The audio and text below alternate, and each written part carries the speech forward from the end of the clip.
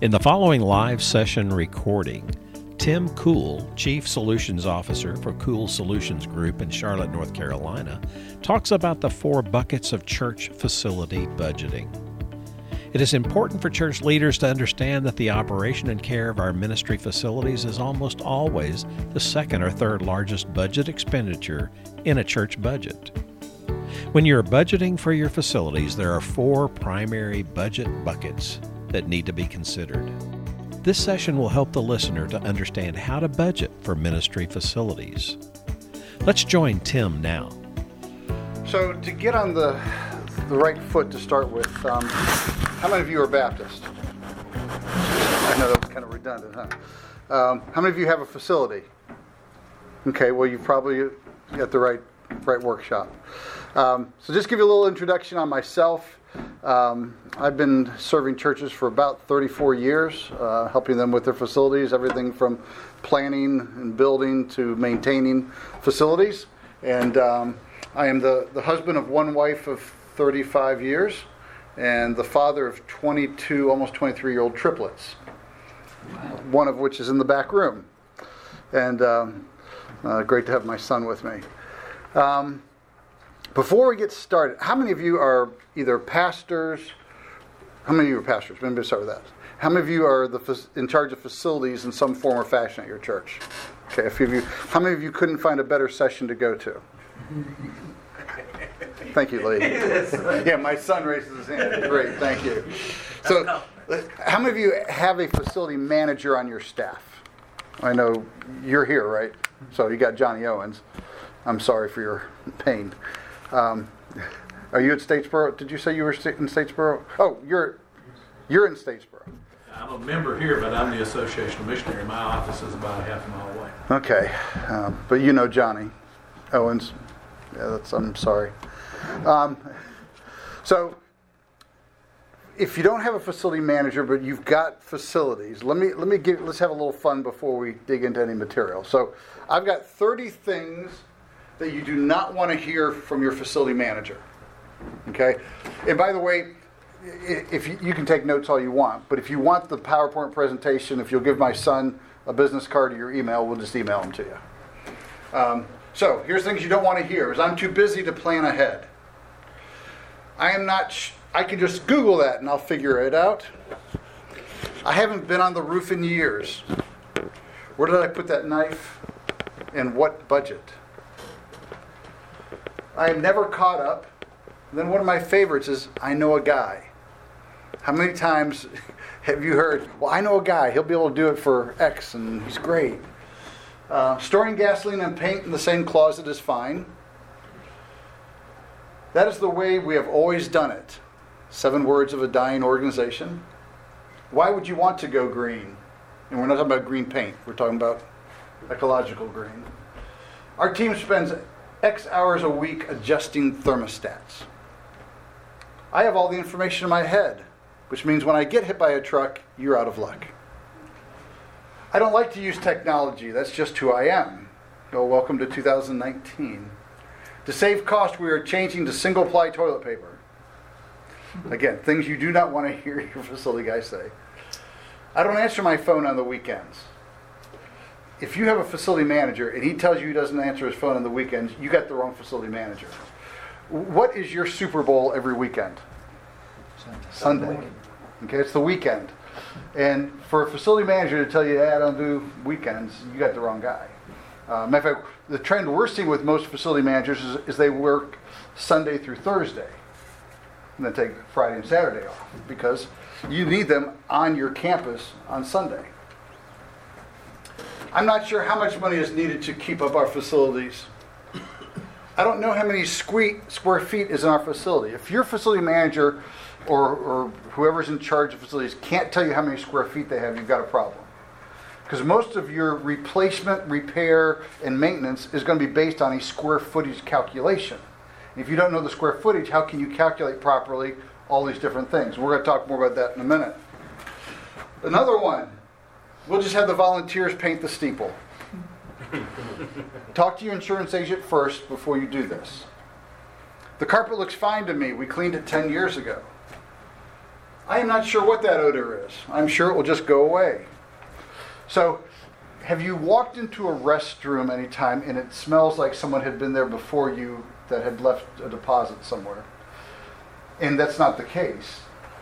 So when you walk in, you smell sewer gases. Where's it coming from? Anybody? P-trap. Exactly. And we're finding it becoming more and more prevalent in churches today, not because we're messier in our bathrooms, it's because we've moved away from wet mopping floors. We've gone to microfibers, we've gone to other cleaning processes, where before we would mop with a mop and the water would go down the drain and it would keep the P-trap full. So if you go into your restrooms and you smell something, take a cup of water, put it down the drain, and the smell will go away. I won't charge for that one. LED will never become mainstream. Life cycle, is that a new kind of bike? Hello, Mr. Fire Marshal. Can you wait here while I go move something?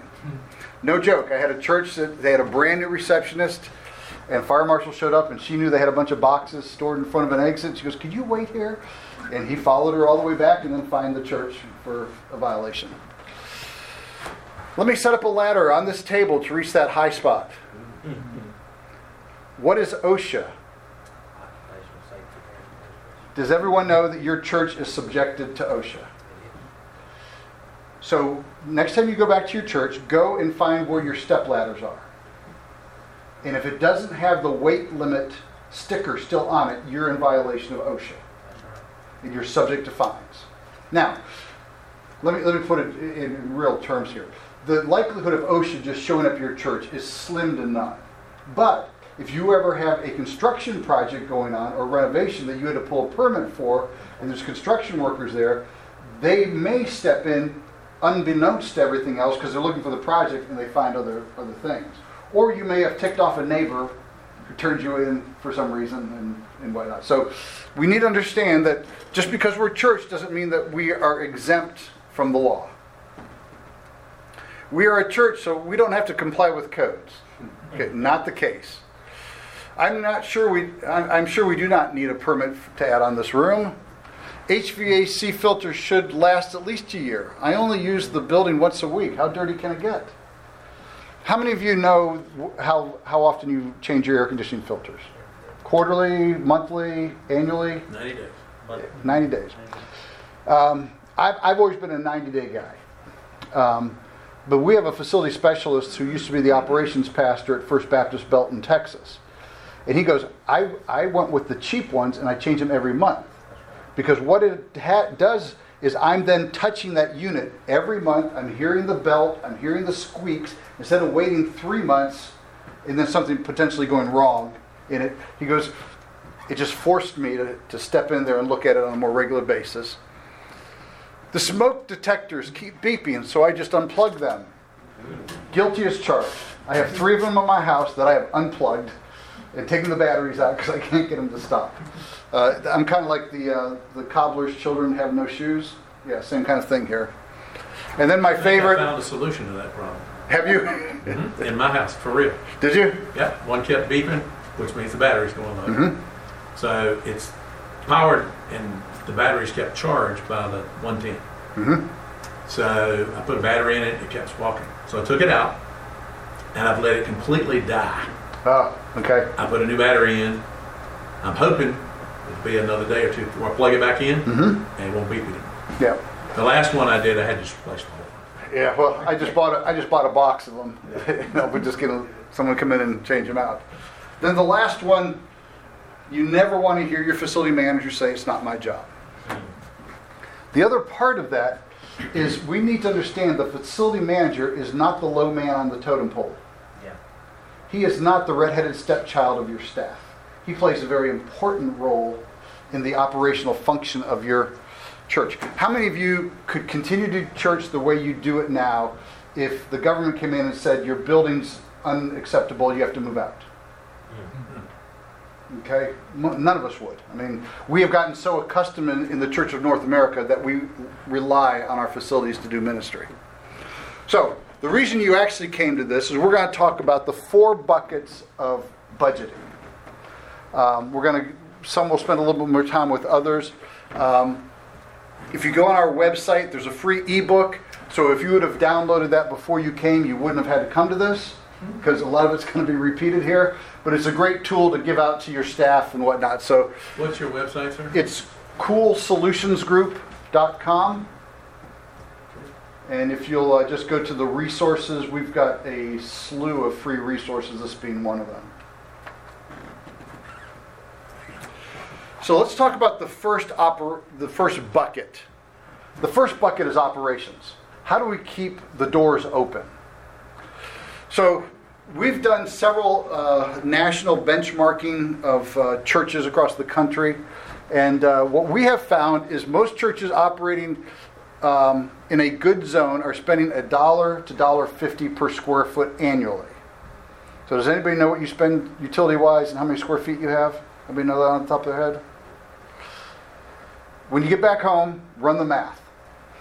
Ideally, you'd be at about $1.25. So if you're between $1.25 and $1.50, there's room for improvement, but you're still in an acceptable range. If you're over $1.50, you've got a problem. And it's generally one of two things or both. One is behavior. We turn it on at 6 in the morning, we turn it off at 10 at night. That's a behavioral issue that can be adjusted. The second is you probably have inefficient equipment, meaning that it's 12, 15, 20 years old, taking much more energy to run than it would be today with a more energy efficient system. So in most cases, it's both of those. Now, if you're under $1 a square foot, you are either a superstar in energy efficiency, or more likely you are underutilizing your building. So a building could have, a church could see only 90 cents a square foot, but if they're a Monday and Wednesday only kind of church, they're probably overspending in utilities if they're only there 2 days a week.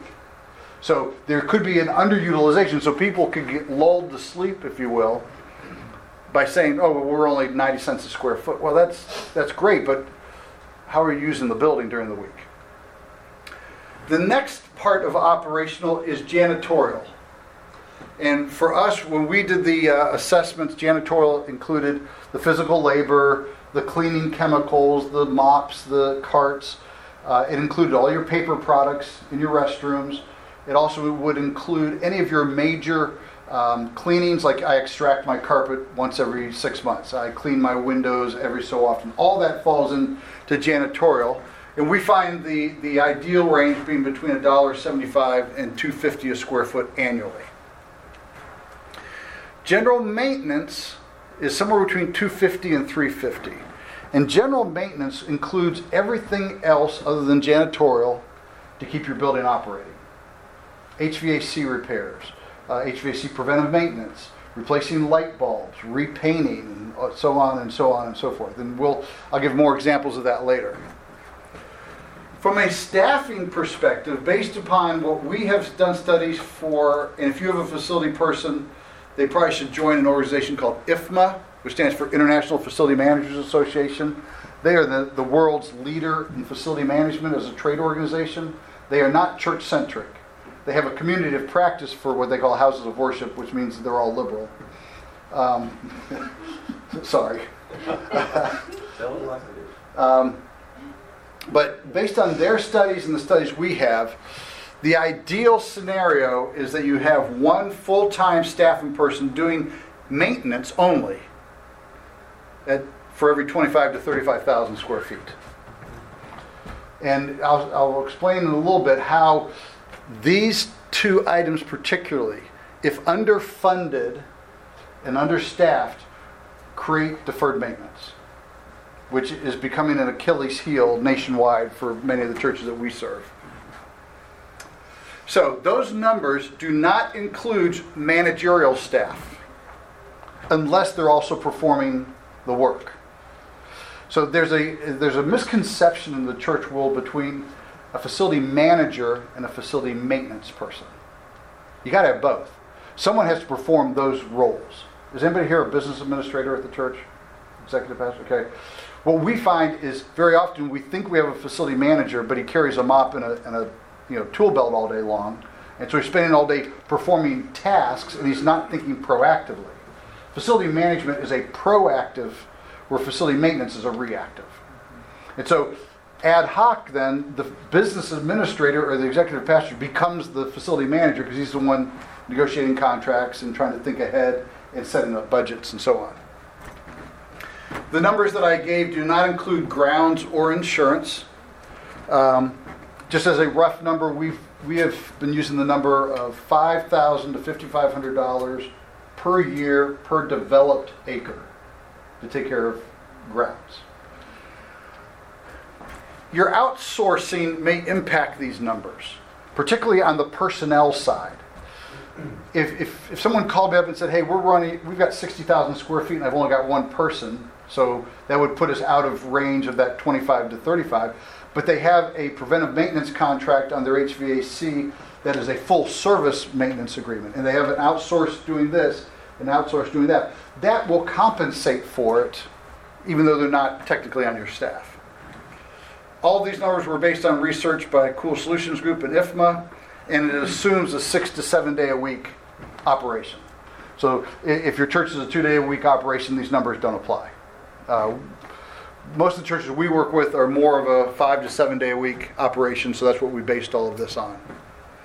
So that's the first bucket, is operations. How do we keep the doors open? How do we keep things running on a regular basis? The second bucket is deferred maintenance. And I alluded to it earlier. Those are all definitions that I found on Google, my favorite encyclopedia. But deferred maintenance is really simple. It's stuff we should have done that we didn't do. And so now it's deferred out to the future. That's what deferred maintenance is. Couple things about deferred maintenance that comes from two independent studies. One is for every dollar in deferred maintenance costs, $4 of capital renewal needs in the future. It's going to cost you 4 times as much to replace things. The one that's shocking, I'm going to give you an example of a low country church that I've worked with. If a necessary repair is deferred and allowed to remain in service until the next level of failure, the resultant expense will be 30 times the early intervention cost. Let me give you a prime example. So I had the privilege back in the mid-90s to build a church for Community Bible in Beaufort, South Carolina. And they decided to go a little bit on the cheap side, and they went with wood windows. So what happens with wood windows along the coast? It's not a great idea. About 10 years later, I came back and built them a second building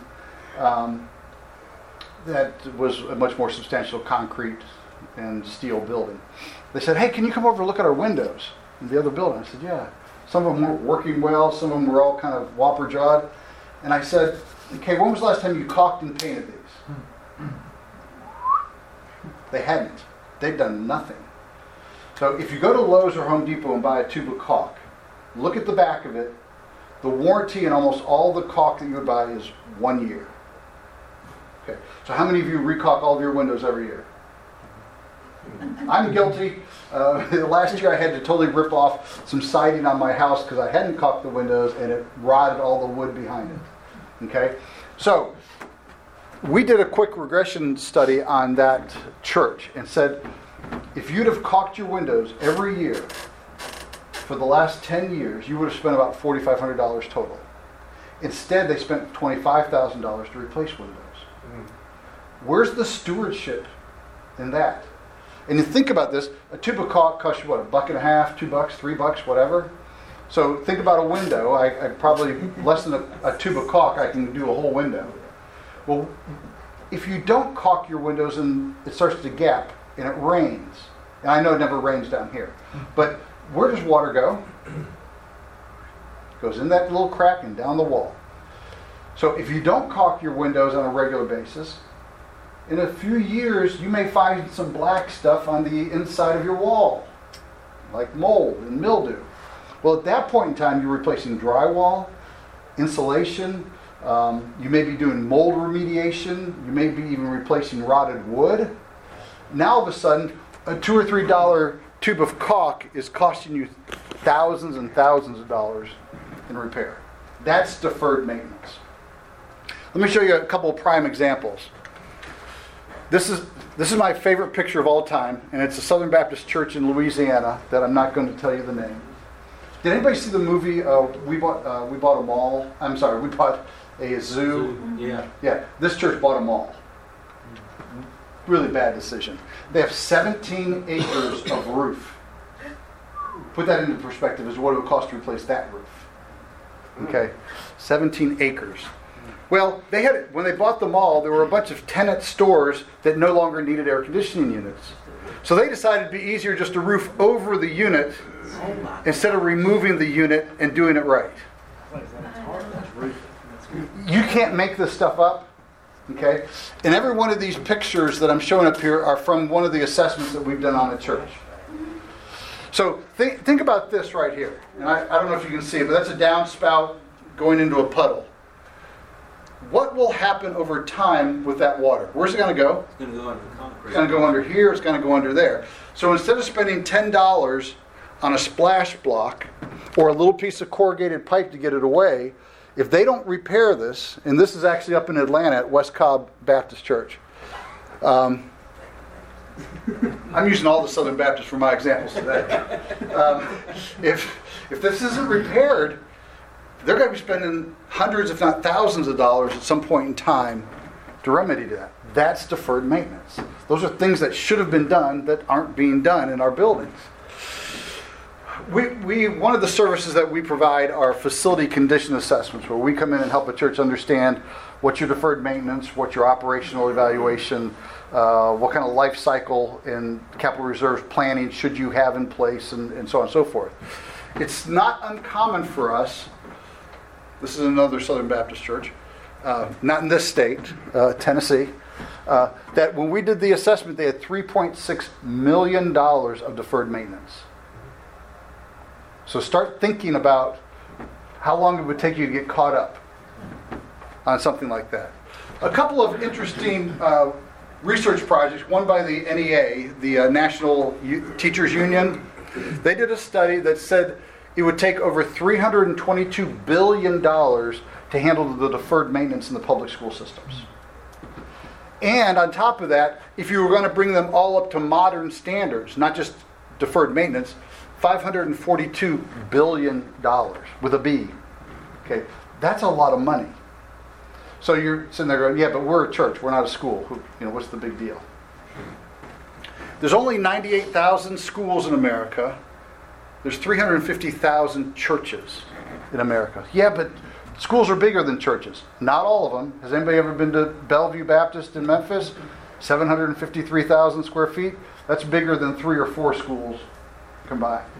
So let's just say it's the exact same square footage. My guess is we're at least that bad off.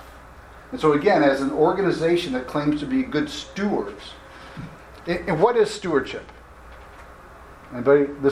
This can be interactive. Wise use of resources. Yes, it's a wise use of resource. I grew up in a pastor's home, and to me, stewardship always meant money.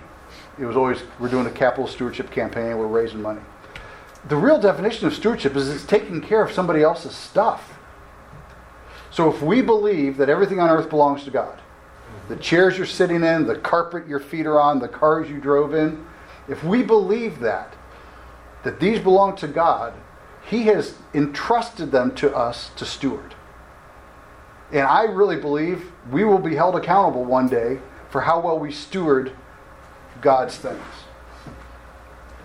The other thing with schools is schools are entitled. They get tax dollars. How many of you get tax dollars from the government to help you run your ministry? Yeah. So, there's big differences there. Capital reserves is the third bucket. So first bucket's operation, second bucket is deferred maintenance, the third bucket is capital reserves. And I like to refer to capital reserves as facing the inevitable. Replacing your air conditioning units and your roof and your flooring and your parking lot are not an if question. It's a when and how much. Is anybody planning on retirement? Anybody? You start maybe putting some money away for retirement? Okay. When you put money away for retirement, do you put money in the account this month so you can spend it next month? No, the intent is you put money aside so that it will grow over time, so that when I need the money, it's there. That's the same principle for capital reserves, is the same as think of your capital reserve account as your IRA for your building. Okay? Most churches don't think in those terms. But you will replace every air conditioner. You will replace every stitch of roofing and every piece of parking. All of that are inevitable costs. So let me give you a quick three facts related to this. The first one is all buildings deteriorate at a rate of 1 to 4% a year. Now, did you notice I didn't say every church building? It's every building, because every building is built out of natural resources and human-made resources. They're all going to deteriorate over time. Because of that, you will replace nearly every major component of your building. You may not replace the foundation, you may not replace your structural steel, but almost everything else at some point in time will be replaced. I've already mentioned the obvious, roofing, HVAC, and so on and so forth. How many of you have changed out to LED lights at your church? Okay, you are replacing a major building component. How many of you have added an ADA compliant whatever, ramp, elevator? Okay, all of that. Those are things that you are changing over time. The next fact is that all of that's going to require dollars. I'm yet to find a roofing contractor that will swap sheet to replace your roof. Okay, it's going to require, unless you've got a really big flock that you can sell and then use that money. There's not the agrarian society anymore where we're trading goods and services like that. And I've already hit on this, but if you don't keep up with the natural rate of deterioration, it starts to become exponential over time. So we refer to this as life cycle. And when you think of the life cycle of a building, there's about 5 components that make it up. The first is the planning part. That's the fun part. Everyone loves to plan the new building. How are we going to use it? What color is the carpet? What's this? How big is the steeple? Then you have to get it designed. Then you have to get it built. So you go from really fun to somewhat fun to different. Commissioning is just a fancy word for making sure that the systems are operating the way they were intended to operate. We don't use that much in the church world, but it's a component that needs to happen in a construction project. Then the last piece is facility management. But this is not I go from here to here to here to here and then stop. How many of you have a building that's older than 30 years? Okay, a good number of you. You're reusing your building in ways that it wasn't originally designed for, which means you're going back through a planning stage. And that's why this is a cycle. This is not a straight line with an end point. This is something that continually happens perpetually. I'm a firm believer that the gospel never changes. How we deliver it, how we set up Sunday school, how we do worship is always going to change. I didn't find a single hitching post out here for a horse and buggy. Okay? Things change, and I'm not saying that we keep up with culture, but things change just societal. So I'm going to break up the life cycle of a building into maybe terms that we can understand that are human in nature. So stage 1 is prenatal. This is when you're getting ready to build a building. At this point in time, you don't need to have a budget for operation. You don't have any deferred maintenance. You don't have to have a capital reserve. You don't need any of that. However, it is the best time to plan for it. I worked with a church in Nashville where the pastor, I wasn't involved in their project, but I came in afterwards to help them assess the building. The pastors were all upset that they just built this new building and the utilities had gone up. They built 60,000 square feet and no one planned on the utility bill going up. Well, even at $1 a square foot, that's an extra $60,000 a year that somebody should have been thinking about before you built the building.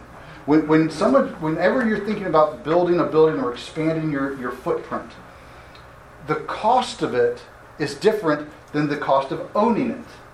You've got to factor in both. That's why a home mortgage company looks at what is your overall operating costs and not just what can you afford from a mortgage. They take a factor of what utilities should be and what taxes should be and all that kind of stuff. That needs to factor into all of that.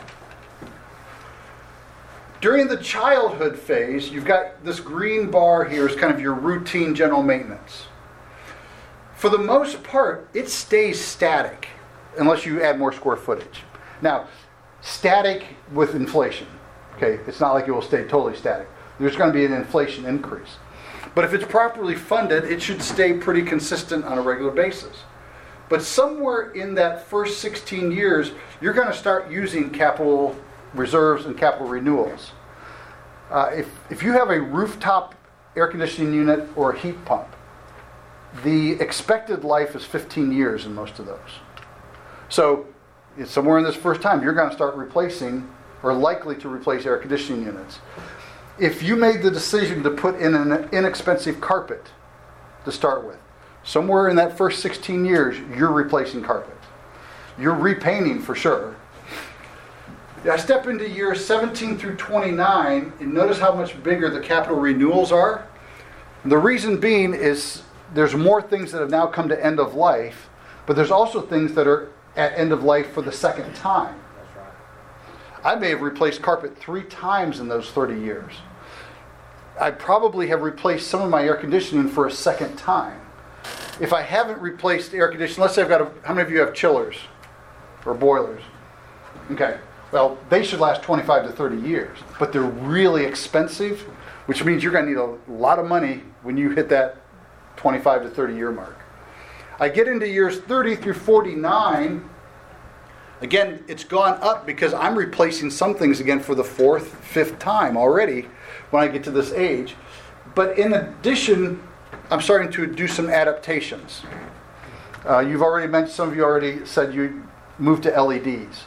Okay, that's an adaptation to your building that's making modifications. So in these older buildings, we start seeing more adaptations. When we get into the 50 plus, the capital reserves generally have reduced. This is all, the caveat is that you've maintained your building properly and you've been using capital reserves to make replacements. Capital reserves will reduce because you started a cycle again and most of your components are new or relatively new. So less likelihood of changing. Now I'm going to blow through these slides because they basically are a reiteration of what I just said. But what ends up happening is we have our finance committee, our business administrators say, no, let's get another year or 2 of life out of this thing. And they keep pushing while everything is crumbling around them. Too often, we think we're being a good steward by using duct tape and chewing gum to keep something going, where we're really throwing good money after bad, instead of just replacing it when it needs to be replaced. But the reason we don't do that is we haven't saved the money in a capital reserve account to do it. We just keep spending on everything else. Question. Yes? I attended probably 30 years ago a conference along this line in South Carolina. And the guy called it contingency fund. Mm-hmm. Same thing you're saying. Air conditioning units blow, things happen. Yep. Buildings as they get older. He gave us an index. And he said, whatever your bottom line is on your church budget, then you need to have at least 10% in a contingency fund. Mm-hmm. Yeah, I don't adhere to that. Okay. It's a reasonable assertion, but I don't believe you can use the budget as a factor. Okay. If I've got 100,000 square feet and I had a budget of $3 million one year, and 5 years later my budget's only $2 million, I still have 100,000 square feet. Okay. And so I would rather use a per square foot amount. Okay. So as a rough rule of thumb, if I wasn't going to line item everything out, I would be using somewhere between $1 and $3 per square foot per year for that capital reserve contingency, sinking fund. It's been called all sorts of things. If I was building brand new today, I would use $1 a square foot because I've got lots of time for it to start to grow over time. Right. If I've got an existing building that's maybe less than 40 years old, about $2 a square foot. If I've got an older building or I have a building that has lots of deferred maintenance, I would use at least $3 because you've got to start catching up and not just planning ahead. Does that make sense? It does. Okay. So let me show you an example of how critical this is, and this is this part of it of this workshop is generally where I have the gasps and the oh my kind of thinking, but it really helps when you go back to your finance team to help them get a grasp. So we're going to look at the real cost of facility ownership. Again, not the cost of building, not the cost of construction. What's it cost to own a building? So we did a report for Church Executive Magazine several years ago, and we created our own fictitious building. So we did a building about 30,000 square feet. We spent $4.7 million on it. Now these numbers have a little bit of age on it, so you're not building a 30,000 square foot for 4.7 today. But of that 4.7, we made the assumption that you were going to borrow $3 million because you'd raised 1.7 in cash, 15-year AM, 6% interest, but you pay it off in 7 years. In that 7-year period of time, you will have spent $1.1 million in interest. So that's the cost of money. Dave Ramsey says that anything that you buy on credit, the cost of that item, you have to add all the interest in it to really say that's what that item cost. So when we look at the total cost of ownership, you've got to look at how much are you investing in something like this, and how many of you get to write off that on your taxes? None. You're a nonprofit. So then if we take the numbers that I had given earlier for operations, which range between $525 and $750 a square foot, again, those are the numbers. That's our operation cost. If I add my $1 to $3 per square foot for capital reserves, I get somewhere between $625 and $950 a square foot annually. So for our example, we used 7, somewhere below the midpoint. That means I need to have $210,000 a year for operations and capital reserves. If I assume a 40-year life cycle, and if you don't think your building is going to last 40 years, don't build a building. Buy a tent, run a shopping center, do something else. 40 years is kind of the industry standard for benchmarking as far as life cycle cost of a building. So we used 40 years. We made the assumption of a 1.5% annual inflation rate. Right now, it may be a little less than that. I assure you in a few years it will be higher than that. But let's just use 1.5, and let's just assume that it's a compounding annual event. That means that I will spend $4.7 on my building to build it, $1.1 million in interest, and $13.4 million over 40 years to operate it. So where should our attention be? Operations. We get so hung up on how can I cut $1 a square foot out of the contractor? How can I get 0.5% out of the architect? Where at the end of the day, you're changing one of the smallest pieces of what it costs to own that building over 40 years. Instead of thinking about how do I get to that 40-foot chandelier? How do I replace the lights in a sanctuary with pews and a sloped floor? I was in a church recently that had just built their building. It just made me laugh. You couldn't open the filter door to get the filters out of it the way they had situated the unit in there and built walls around it. I'm like, anyway. You can't fix stupid. Okay? Amen. Ain't no stupid either. Yeah. So our $4.7 million building is really going to cost us $19.2 million over 40 years. If we don't grasp this, we're going to continue in a spin. We've done a fair amount of work with Tom and Sam Rayner, and they've got their new revitalization network. And we are doing assessments every week at churches that have millions of dollars of deferred maintenance and not enough budget and so on. And some of it I get. You know, growing up in a pastor's home, I realized that there's a budget that we got to live with. Well, there's some other things that we need to make then accommodations for, which is another reason why I don't like to use the budget amount for any projections. Unless you're closing off part of your building and never using it, you still have the same amount of square footage you've got to heat, cool, and maintain. If you look at it in a pie chart, about 20% of the cost is in sticks and bricks, about 3% in architect and contractors' fees, 6% in the interest that you paid, the cost of money, 71% of your building cost is in operations. After we published this, I got a call from State Farm Insurance. They have an office in Chicago that's made up of facility managers, architects, and contractors that handle all their buildings nationwide. They had just finished a similar study on all of their 40 to 50-year-old buildings. Their report indicated 80% operation cost. Then I found this book from 1965, written by an architect. His assumption was 85% is operations. Now, both of theirs included insurance, mine didn't. So by the time you add insurance in, my guess is we're up in that same range. But that's somewhat irrelevant. I don't care if it's 71 or 85. It's a big number. It's a big number, and we've got to take it seriously. So because we're in a family of Baptists here, we've got to use Scripture somewhere along there. And having come from a preacher's home and going to a Christian college, I can manipulate Scripture to mean whatever I want it to. Okay, so that we're all clear on that. Heresy. Wow. Heresy, I know.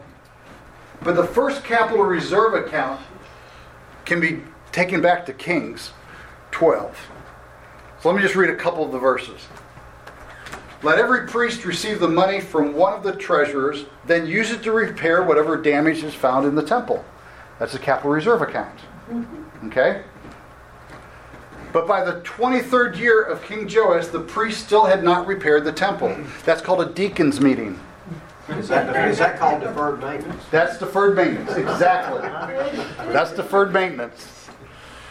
The priests agreed that they would not collect any more money from the people and they would not repair the building themselves. They didn't do a DIY project. They intentionally hired proper craftsmen to do it. So, while I'm stretching Scripture here a little bit, let me take it just a touch further. The original facility managers were considered holy men. Okay, if you read Numbers, the Levites were the first facility guys. If you go to the next chapter in Numbers, the Levites must join you in fulfilling their responsibilities for the care and maintenance of the tabernacle, but no unauthorized person may assist you. Okay?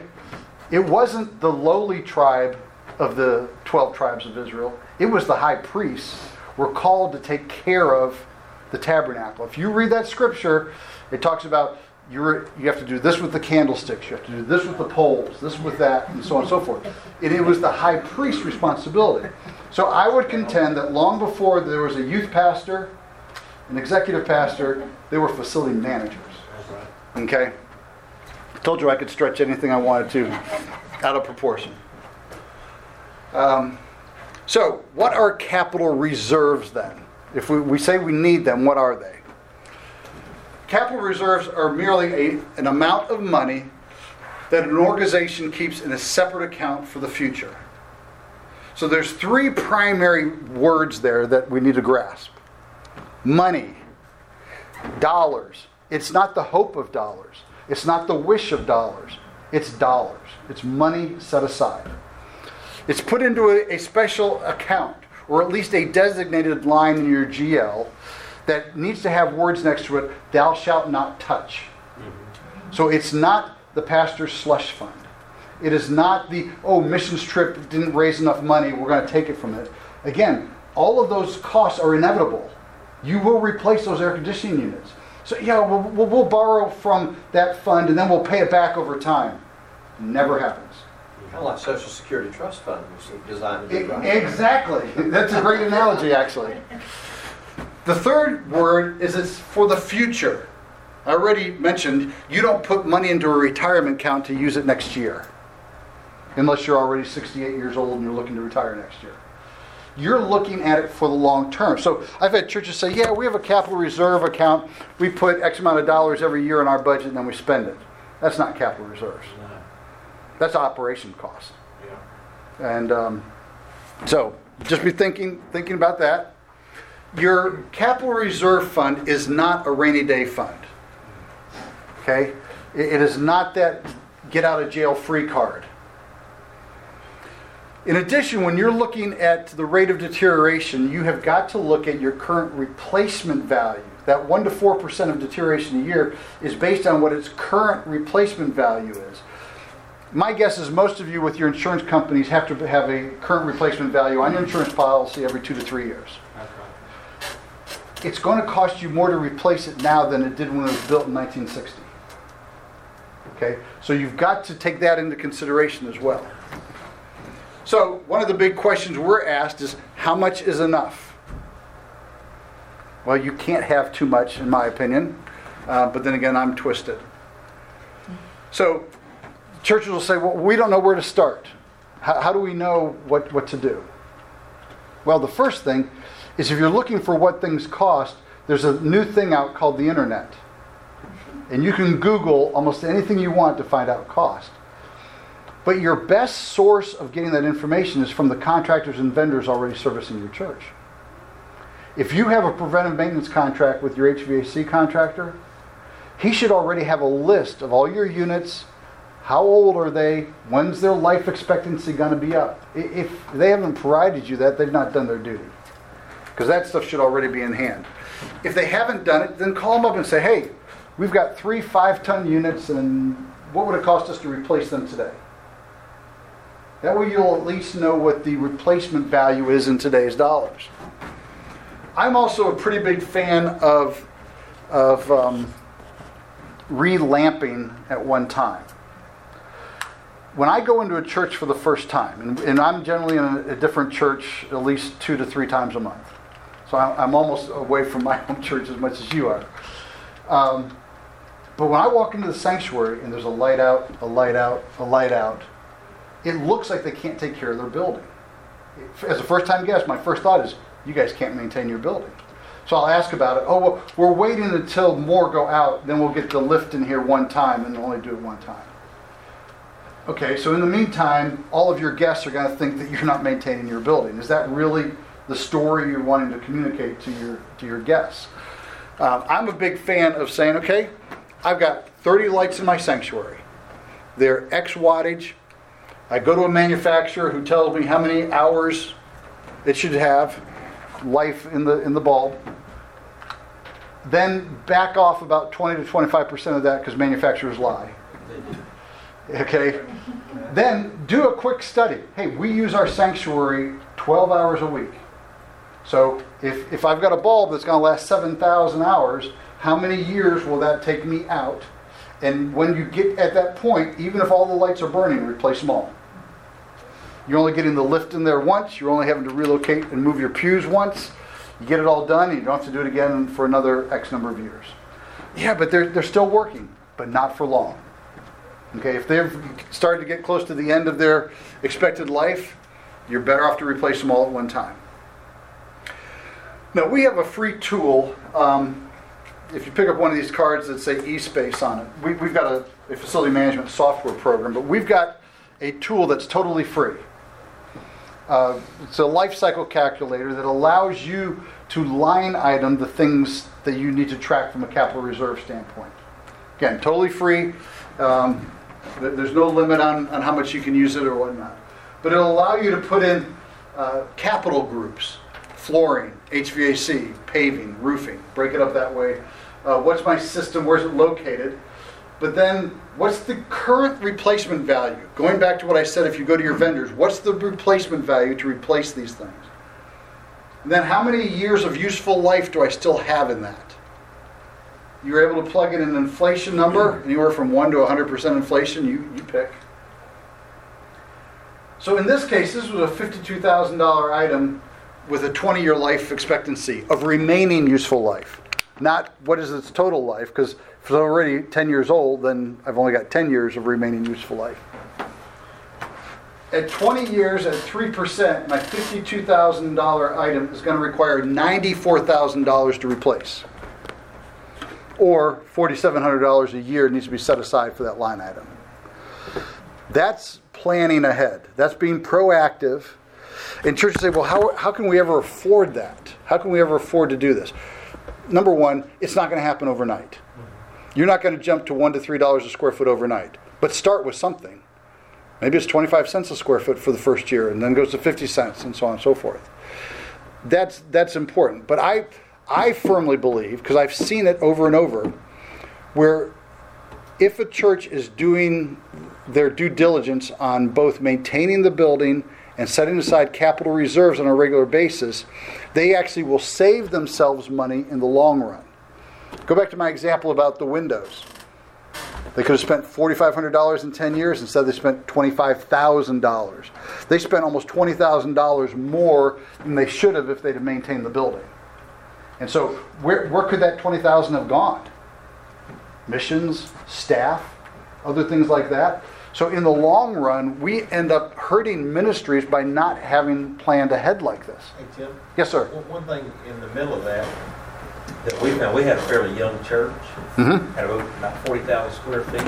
This is what we found too, because we got to that stage of the teen years, having to do a lot of things again, air units especially. The componentry costs you a lot more on the front end when you replace it, but LEDs, the new gas they're using in your air units, your efficiency of windows and things like that can go way up so that your maintenance cost goes way down. So you're actually losing money by delaying it also. Yeah, and with LEDs, the life expectancy of those bulbs versus incandescent bulbs is significantly longer.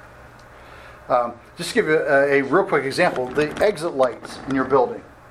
If you change out that 40-watt bulb with a 2.4 watt LED, it gives you the same amount of lumens. You'll save over $30 a year in utility costs just on that exit sign. And if you go to your utility company, many of them are still offering incentives for you to make that kind of upgrade. They'll give you money back. That's right. Up until recently, Duke Energy in Charlotte, which is where Lee and I are from, they were paying up to 75% of the cost of an LED retrofit. Well, you'd be crazy not to take advantage of that. Yes, sir. Just exit sign. I just did one a year ago, and it's $500 a year difference. If I did the math right, which I think I did. That's power? Yeah, and they were 11 watt bulbs to 1 watt bulbs. For just your exit signs? Yeah, a lot of them, you know. Yeah. But We're starting to talk real dollars at that point. I mean, and you know that those LED bulbs will last 10, 12 years. And so instead of replacing the bulbs every 2 or 3 years, and those bulbs and those long skinny ones aren't cheap. You know, they're $5, $6 a piece. If I can go with the LEDs, now I've saved all that money on top of it. A lot of people don't realize too. If you have a 100-watt incandescent bulb, you know how much heat comes out of that? 97%. Yep. 3% of the 100 watts is the light. Yeah. 97% is heat. Yeah. And so if I'm in a sanctuary with incandescent lighting and incandescent stage lighting, you know, now I'm working my air conditioning even harder. So not only am I spending more money on lighting, I'm having to run my air conditioning harder just to keep up with it. Now, you guys don't have air conditioning down here in southern Georgia, do you? So, 10 months out of the year. Pardon? We run them 10 months out of the year. Yeah. Yep, it's the way it is. And what I find, even in colder climates, churches will run their air conditioning units 10 to 12 months out of the year. Because when you fill up a room with people, it gets a little too warm and you need to turn the air back on. I'll share this in another session later, so if you come later, just pretend you didn't hear this. But most of us have thought, let me ask this, have any of you ever dozed off in church? The preaching's too exciting. I'm not buying it. Most of us have always thought, well, that's because the preacher's boring, or maybe I stayed up too late. The number one reason why that happens in a church is you got too much CO2 buildup in the room. You sing, you talk, you fill up the room with carbon dioxide. Okay? That makes you sleepy. Think about, you know, the people that want to commit suicide, they put the hose in their tailpipe and put it in the car. They're doing the same thing that's happening to us in church. So we just go to church instead of committing suicide. Yeah, exactly. Well, at least we'll all know where we're going when we're done, hopefully. And so, about 8-9 years ago, they changed the building codes to require fresh air makeup in your sanctuaries. But if you've got a building that's 20, 30, 40 years old, sanctuary, you're not going to have that kind of equipment. So one of our recommendations is get a CO2 sensor in your sanctuary and hook it up to your thermostat. So that even if the air conditioning is not on, but you get too much CO2, it will turn the air on, suck everything out, and refresh the room. You can do that for less than $50. Okay, it's a great way to just, again, eliminate that as an issue. So we're always asked, okay, where do I start? How do I prioritize? Well, if I'm looking at strictly the largest dollar items, I'm looking at HVAC, roofing, and asphalt. Those are always the biggest ticket items that we find, unless you've got some kind of a structural problem. From an operational impact, as far as your cost of operating your building, the first one is HVAC. Between 50 and 75% of your utility bill is tied to HVAC. So that's a big operational impact. Another one is your building envelope. How much air are you letting seep out of your building or letting too much hot air into your building? So building envelope is a big operational impact. And then lighting and electrical. Again, going back to LEDs. From a visual perspective, parking and site concrete are a huge item. When someone's brand new to your church, what's the first thing they're going to see?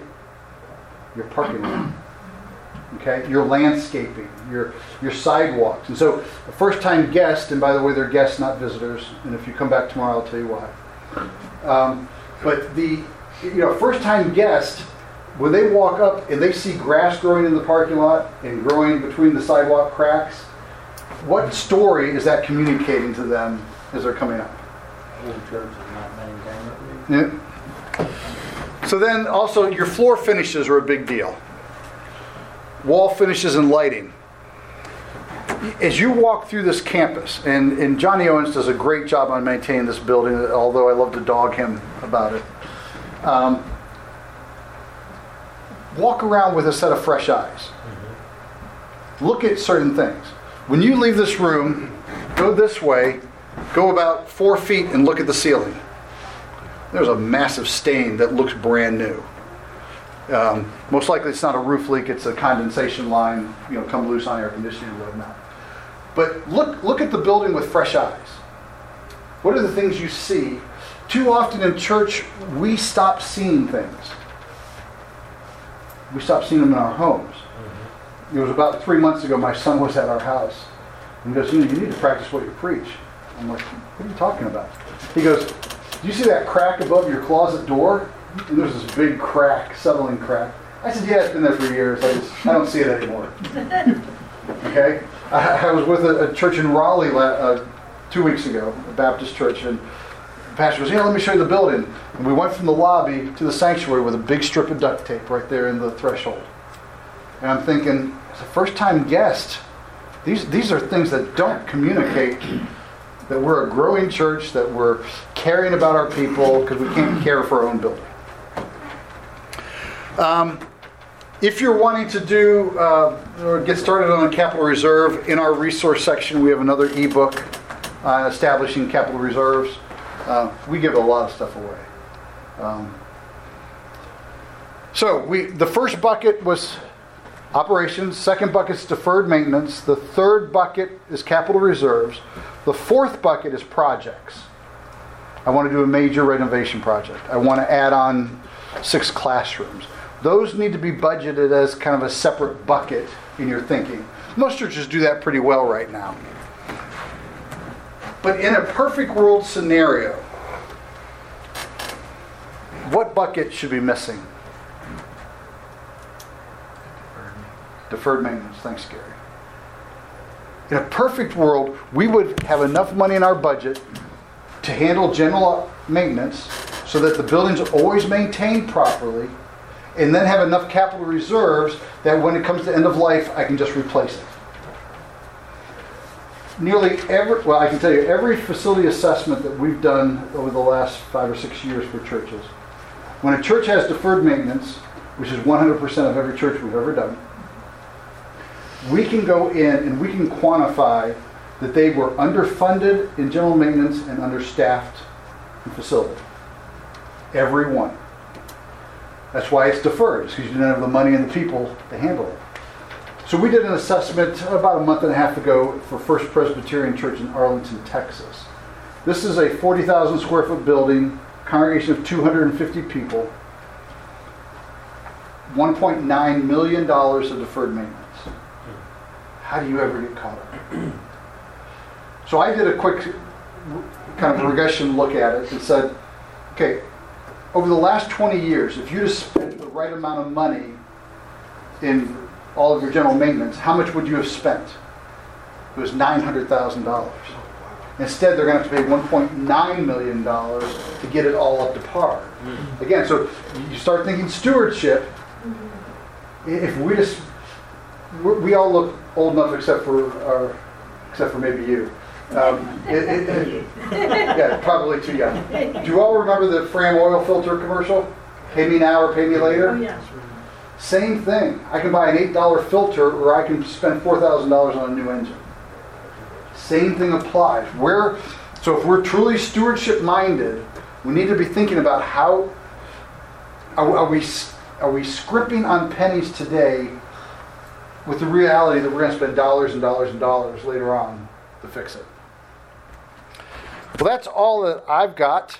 I'm sure no one will mind getting out a few minutes early. There's a little bit of literature up here. I've got some business cards. We have a booth down in the old sanctuary part down, one floor down. Just go down the stairs out here. But let me just open it up for any general questions. Anything that I can respond to or help address.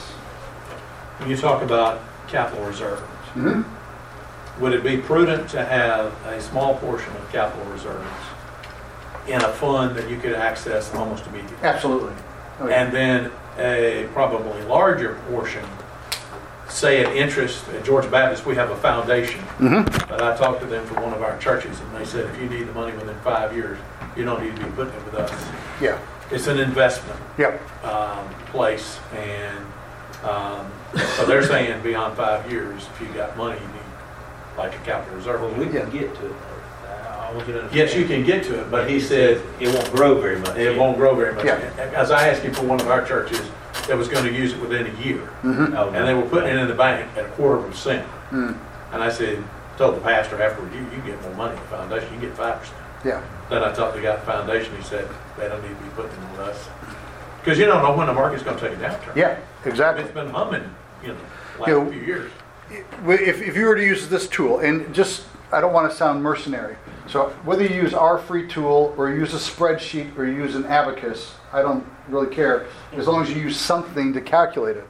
But in ours, we have a summary that will show you year over year all of those items that were replaced in a calendar year. So in that case, you could look at what over the next 5 years are we projecting. Let's keep that in a CD or in a money market or a cash account.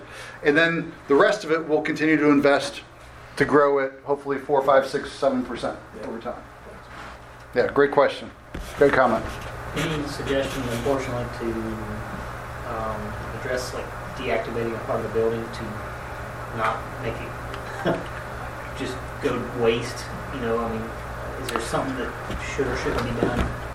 Yeah, if you're going to shut down a portion of the building, don't turn off the air conditioning. Okay, unless you buy a dehumidification system, particularly down in this neck of the woods, because that's going to be your biggest issue. You don't have to worry much about freezing pipes and stuff. I mean, that's generally not a problem down here. More like a third floor versus it's not the whole building, third floor kind of thing. Yeah, I think is it separately heated and cooled? Yeah, I think you cut that back. You go to a say a 60 and 78, 79 degree set points on it, so that it's still getting some dehumidification out of it, and just close it off. Don't let people up there. Don't let people use it. You don't have to clean it.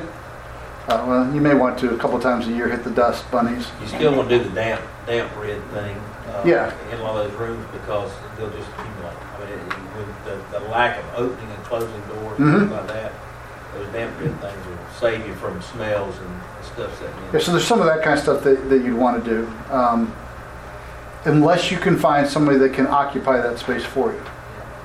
Another nonprofit, a school, or whatever. that can occupy that space.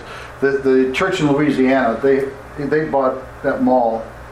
It has 1 million square feet.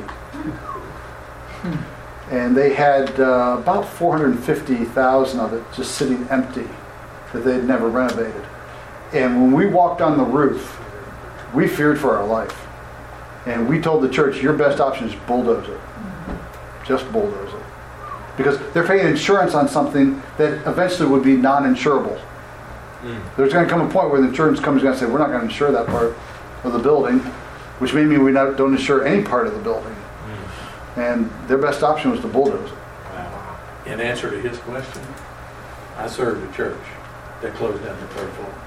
The problem is they didn't pay any attention to the roof. Yeah, good point. In upstate South Carolina, Oh, yeah. we had about 5 inches of snow. And then when it started to melt, now we have water coming over the roof. We had to have, it was a built up flat roof. And the guy that took the roof off told us he didn't know how we got away with this because there was 2 more roofs on top of it. And it was literally a miracle it didn't cave in. So I would say if that's the top floor, you need to pay attention to the roof still. It's been deactivated for a while, but I walk up there quite often. Yeah, if I deactivate any part of my building, I'm going to be up there on a regular basis.